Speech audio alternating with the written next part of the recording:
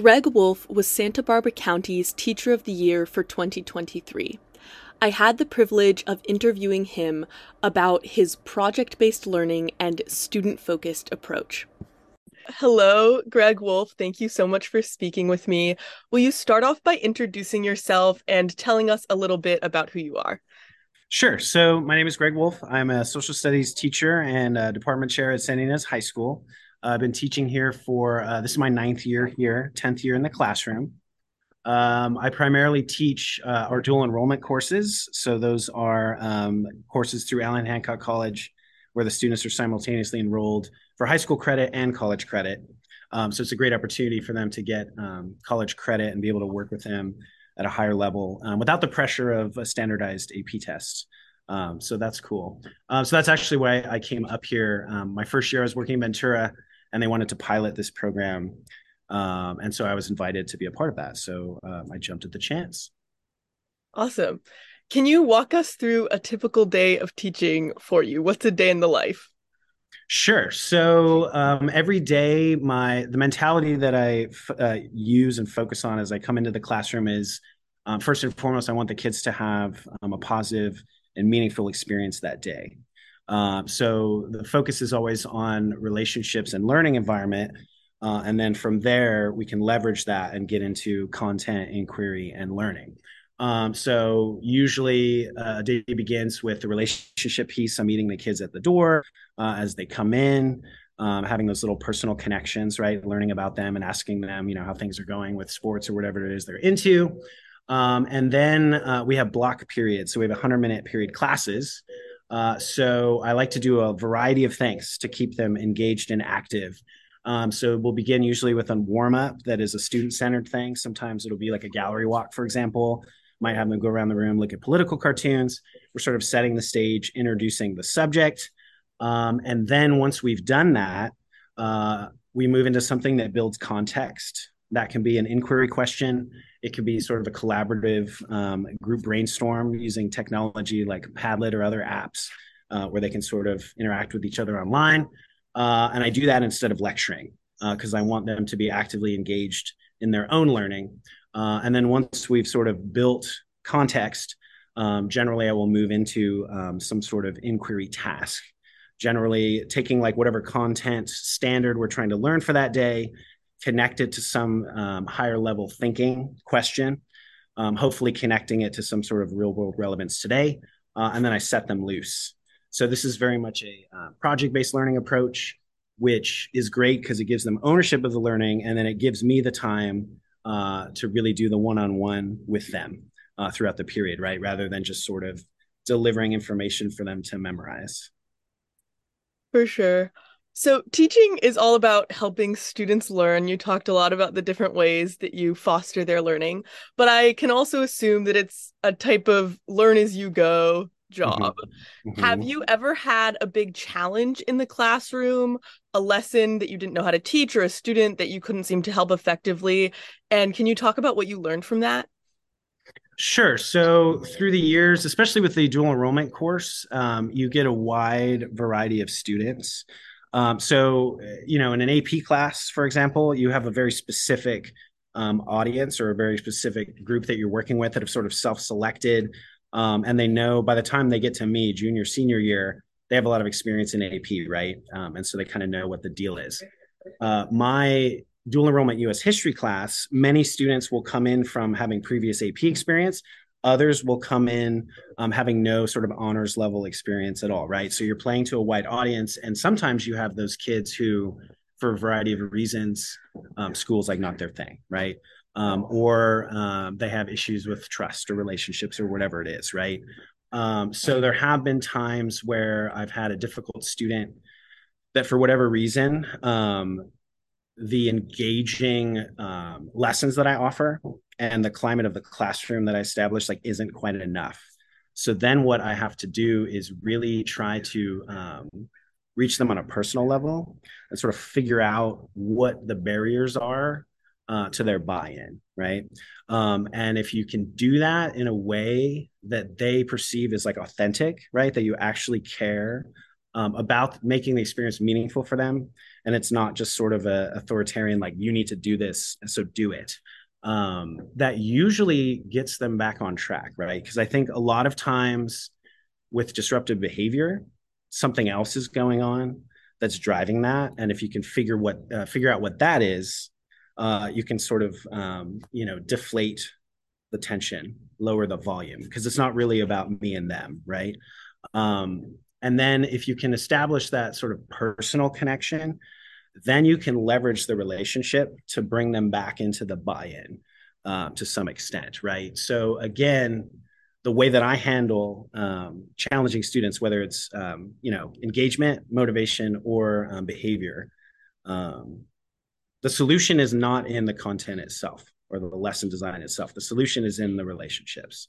So I really haven't had much issue with not being able to get those kids who are hesitant for whatever reason to come around. You just have to consistently give them that one-on-one attention and find the solutions, which is really a holistic process, right? It depends on what each kid needs and what's going on with them in the background.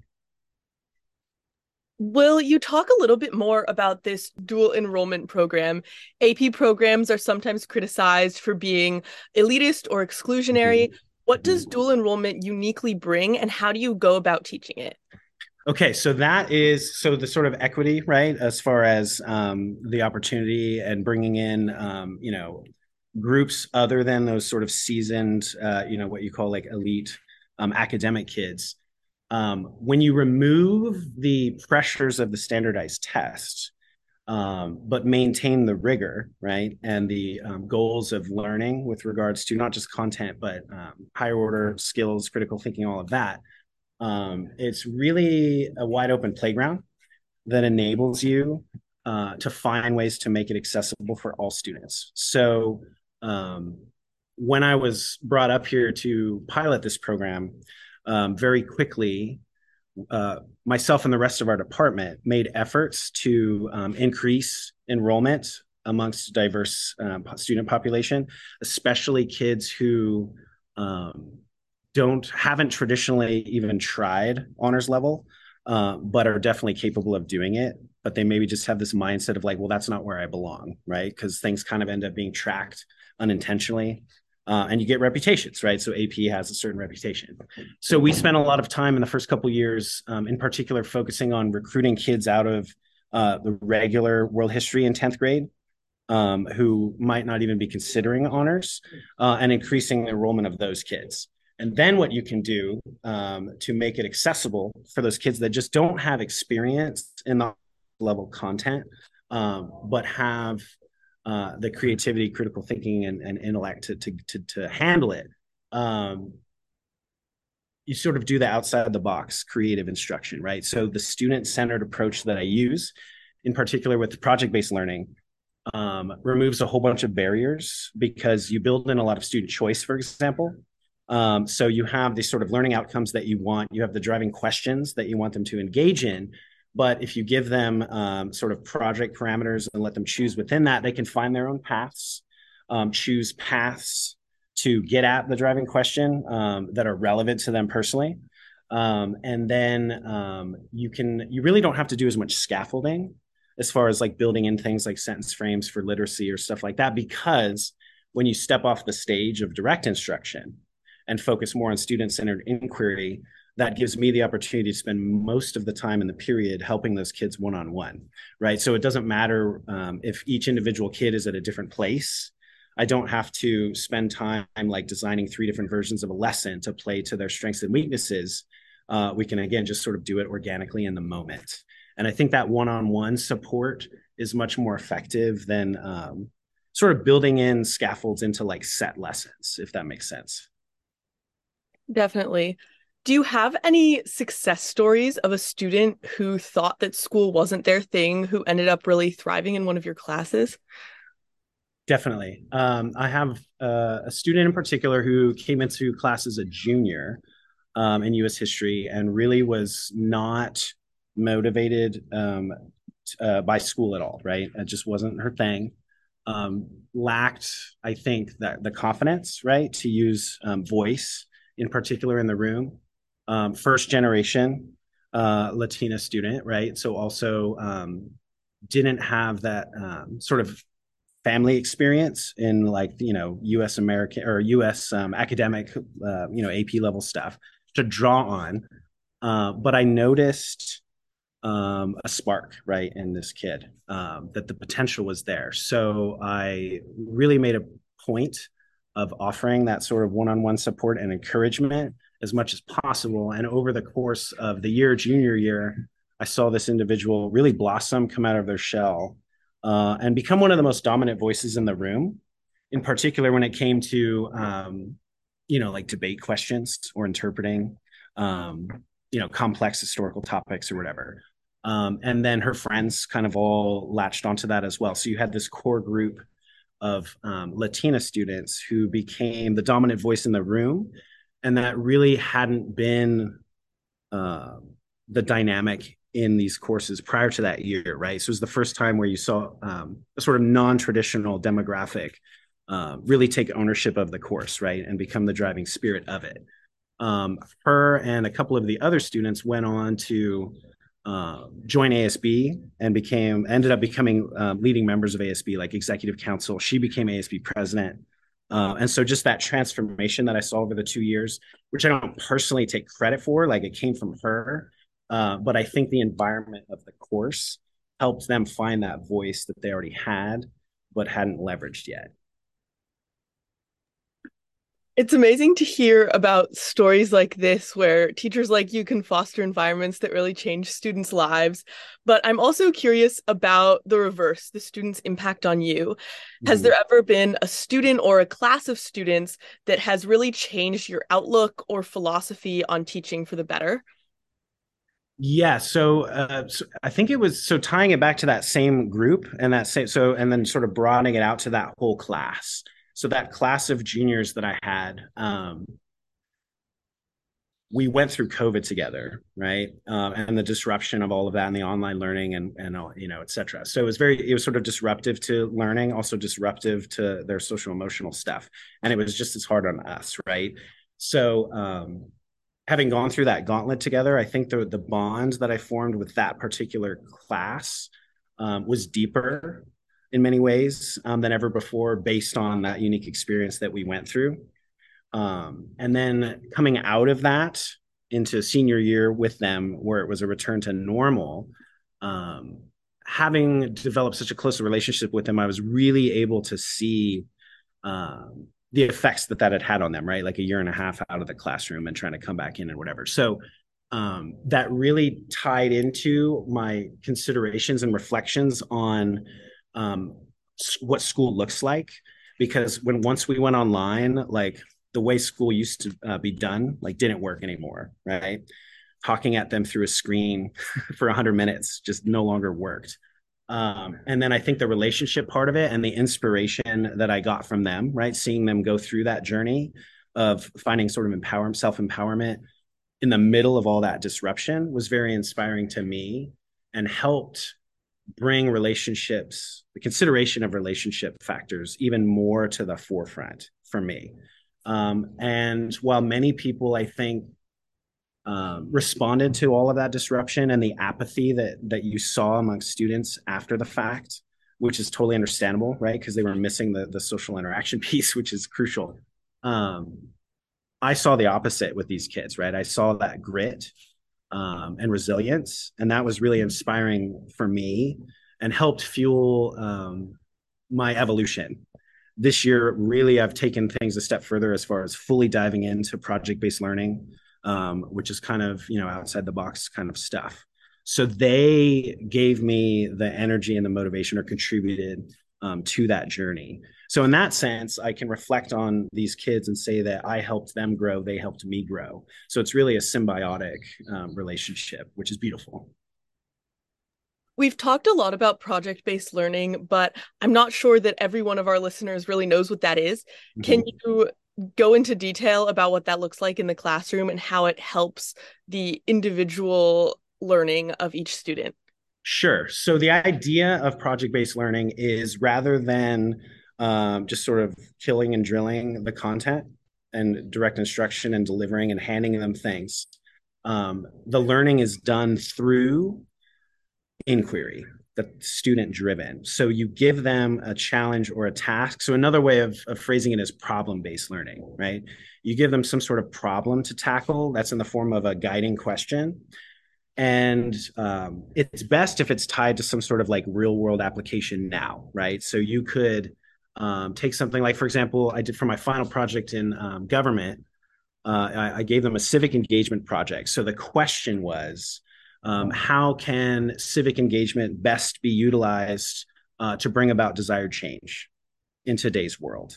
And the idea is that they're drawing on the content. So there are other ways that people can engage our political system beyond just voting. And then there's a couple of layers to that, right? As far as you then set them loose. And so they choose the issue that they're going to focus on. And then in the project, first they have to do research, right? So they need to tell the story of the issue.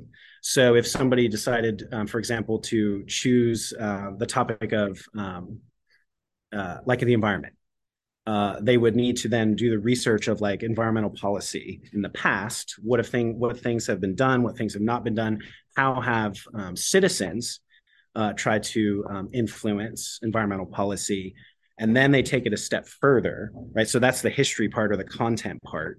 And normally you would just stop there, right? Like, I get it. I get the standards. I understand what lobbying is, and I understand, polling and all that kind of stuff. But then you give them a real world task. So then you say, given all of that, the culmination of your project is now to propose a solution for whatever issue you've chosen. And then you build a call to action, right? And so then you come up with arguments for a public audience. So like, what can you do to help bring about this change? And you're offering specific solutions. So it has that real world application. The idea is that they're learning the content as they go, but that's just sort of the vehicle. It's not the end target, right? And so the student choice enables the equity of access, right? And the fact that it's student centered. So most of the work is them doing inquiry. Again, that opens the door for me to be able to support them one-on-one throughout the periods, rather than lecturing on all that stuff that they could be learning about as they're digging into the question they've chosen in the first place. Project-based learning sounds amazing from how you've described it, but it still, from my knowledge, is an underrepresented teaching form. Do you think that project-based learning is something that can be used in a wide variety of classes, from intro-level math classes to AP English? And if so, how can more teachers implement it into their classrooms? Well, part of it is that you have to create a culture on campus that embraces change, because first of all, change is difficult for humans, right? We get comfortable with things, and to go outside of the comfort zone can be difficult. And also, you think about it, and this was something that was pointed out to me in my credential program. So I got my teacher credential at UCSB, great program. They pointed out right away in the summer session the idea that we all come into, like, everyone wants to become a teacher, you all come into it with a lot of prior knowledge and conditioning, right? You are conditioned from your own school experience to see school as like, this is the way it's done, right? And so part of it is deconstructing our learned expectations. So even as a new teacher, like, I bought into all of that sort of, progressive 21st century learning philosophies, but I still, even coming into my first year teaching with that spirit, found it difficult to get away from just traditional, like, students in rows and lecturing, because because I had, 18 years or 15 years or whatever, 14 years of that experience. So our principal this year, Michael Niehoff, he was a new principal this year, as well as our new superintendent. They both champion PBL. So they've put a lot of effort into pushing that on campus. And it's really helped a lot of us who were kind of on the verge of being ready for that already, especially after COVID, right? And sort of reassessing what's going to work with the kids. That's helped push a lot of us into that area where we're willing to, like, try it, right? So I think there needs to be a little bit of a systemic shift where, in dialogue about what school should look like, we need to embrace that more as, like, it's okay to not necessarily do things just because that's the way they've always been done. That makes sense. If you had the opportunity to teach a course to teachers and tell them everything that you just told me, what would be the main things that you would emphasize? Are there any practices that you think should be more universal? Any practices you think we should do away with? Mhm. So, social studies in particular, I would argue that we need to get away from um, recall being what drives the learning. Because it used to be that that was the whole point of education. Like, you need to acquire information because we carry it around in here, or you go to the library, right? um, but with something like social studies now, like, do they need to memorize every single fact? No, because they can pull out their phone and ask Siri, like, what date did this or that happen, right? And recall is like the lowest level of cognitive effort, right? So if you really want to develop intellectually, you need to do more than just memorize and regurgitate stuff. So I'm in the camp that supports moving away, for example, from recall multiple choice tests. Why not assess them, for example, with performance tasks where they have to demonstrate in whatever task you're giving them um, the content, knowledge, understanding. But going along with that, they're demonstrating development of other skills that are like real world applicable for kids that aren't going to become historians, like critical thinking, analysis. We teach other things like civil discourse, which ties in again to our content area. So I would push that. We need to think about higher order stuff, not just recall. We need to always put relationships first, because I firmly believe that without relationships, you can't do anything else. So it's like relationships is not the only thing you need, but you have to have that first. And I think it's easy to, and I kind of approached it this way as well, thinking when I decided to become a teacher, I was thinking, oh, I love the content, so I'm going to become a teacher, right? But again, the content is secondary. So I would teach relationships, I would teach higher order thinking and assessing that. And I would push for student centered, because I think that COVID and online learning called the bluff on direct instruction, right? The kids realized uh, during COVID, where it was sort of independent learning, those of us that gave up on trying to lecture through a screen and just were giving them the student centered tasks, they've now seen that you can learn without listening to somebody talk for an hour, and they don't want to go back to that, right? And so there are better ways that we can engage them now. So I would push that as well, and I would really push the idea that we shouldn't do things just because that's the way they've been done before. So, even after all those great arguments, I think some people are pretty hard to convince that this idea of recall in school is not that important. Has a student ever given a really outstanding project that's demonstrated a profound level of understanding and creativity that you really don't think could have been demonstrated on something like a multiple choice test? Oh, absolutely. So that like the civic engagement final project that I described, that I gave to my seniors, all of them produced these projects that were demonstrating an understanding of our political system, demonstrating an understanding of the history of political engagement. Like, how did people engage the political system in like the civil rights movement or the labor movements during the Gilded Age, et cetera, et cetera, et cetera.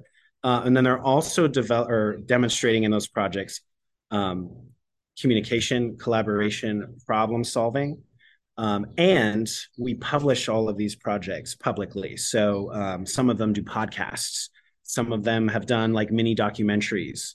And we publish those on, like, we have a social media page for our department. We have a social media page for the school. I'm actually building a website to house all of those projects.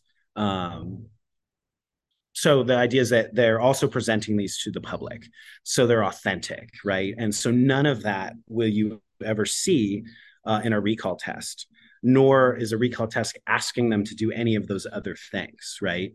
The critical thinking. Oh, I mean, you can ask multiple choice questions that build some of that in there, but it's still sort of prepackaged, right? So I would say authentic critical thinking, the collaboration, because they do these in groups, and the problem solving, right? They're not sort of building any proposed like real world solutions or applications tied to the content if you're just testing them on recall. What's the name of the Instagram if our listeners want to check it out? Sure. So a school-wide Instagram is SY Learns, and then we have for the department it is SYHS Camp Social Studies. So you'll see plenty of examples of student-centered work on both of those. Amazing. So you've been a teacher for 10 years. A lot of our listeners are students here at UCSB, just like you once were, Mm-hmm, some of mm-hmm. whom also might go into teaching soon. What is your advice to new teachers? What do you wish that you knew 10 years ago? So my advice would be to come into the profession if first and foremost you love kids, because again, you have to love them to be able to serve them properly. Keep in mind that the content is secondary to that. And I am a history person, like first and foremost, as far as my own personal passion. So it is possible to, be a content geek, but also bring that love for the students. And the main thing I would encourage people to keep in mind is bring that rebellious spirit into the profession as far as shed all of your conditioning. Don't let your mind wander into those like should I, would I, whatever questions. You need to follow your heart and you need to do what serves the kids that you have in that room, um, and not worry about everything else, right? So let go of all those fears of like, I'm supposed to be doing this, I'm supposed to be giving them multiple choice questions, da da da da da, and know that there are a lot of teachers out there that feel the same way. So what you need to do is seek those people out, and then you sort of fuel each other and give each other the mojo to keep that going. Awesome. Well, that wraps up most of my questions, but before we end, is there anything else you would like to add? Yes, I would say that working with kids is definitely one of the most rewarding professions out there. I've done multiple different things, related to the field of history, worked in publishing, et cetera, et cetera. And coming back to the classroom was the best thing I ever did. And I would say that my personal feeling, especially after COVID, is that kids today don't get enough credit, right? They get a lot of criticism for they're not motivated, they spend all day on social media, whatever, whatever, whatever. But I would argue the opposite. I would say that they're more resilient than they get credit for. I would say that they transcend a lot of the like partisan political stuff that adults are caught up in nowadays. They transcend that, at least on my campus. So they transcend that drama, and they're a lot smarter than they get credit for. So my hope would be that people take a step back and really appreciate that these kids are the future and they're ready for it, whether we realize it or not. Amazing. Well, thank you so much for speaking with me. My pleasure. Thank you.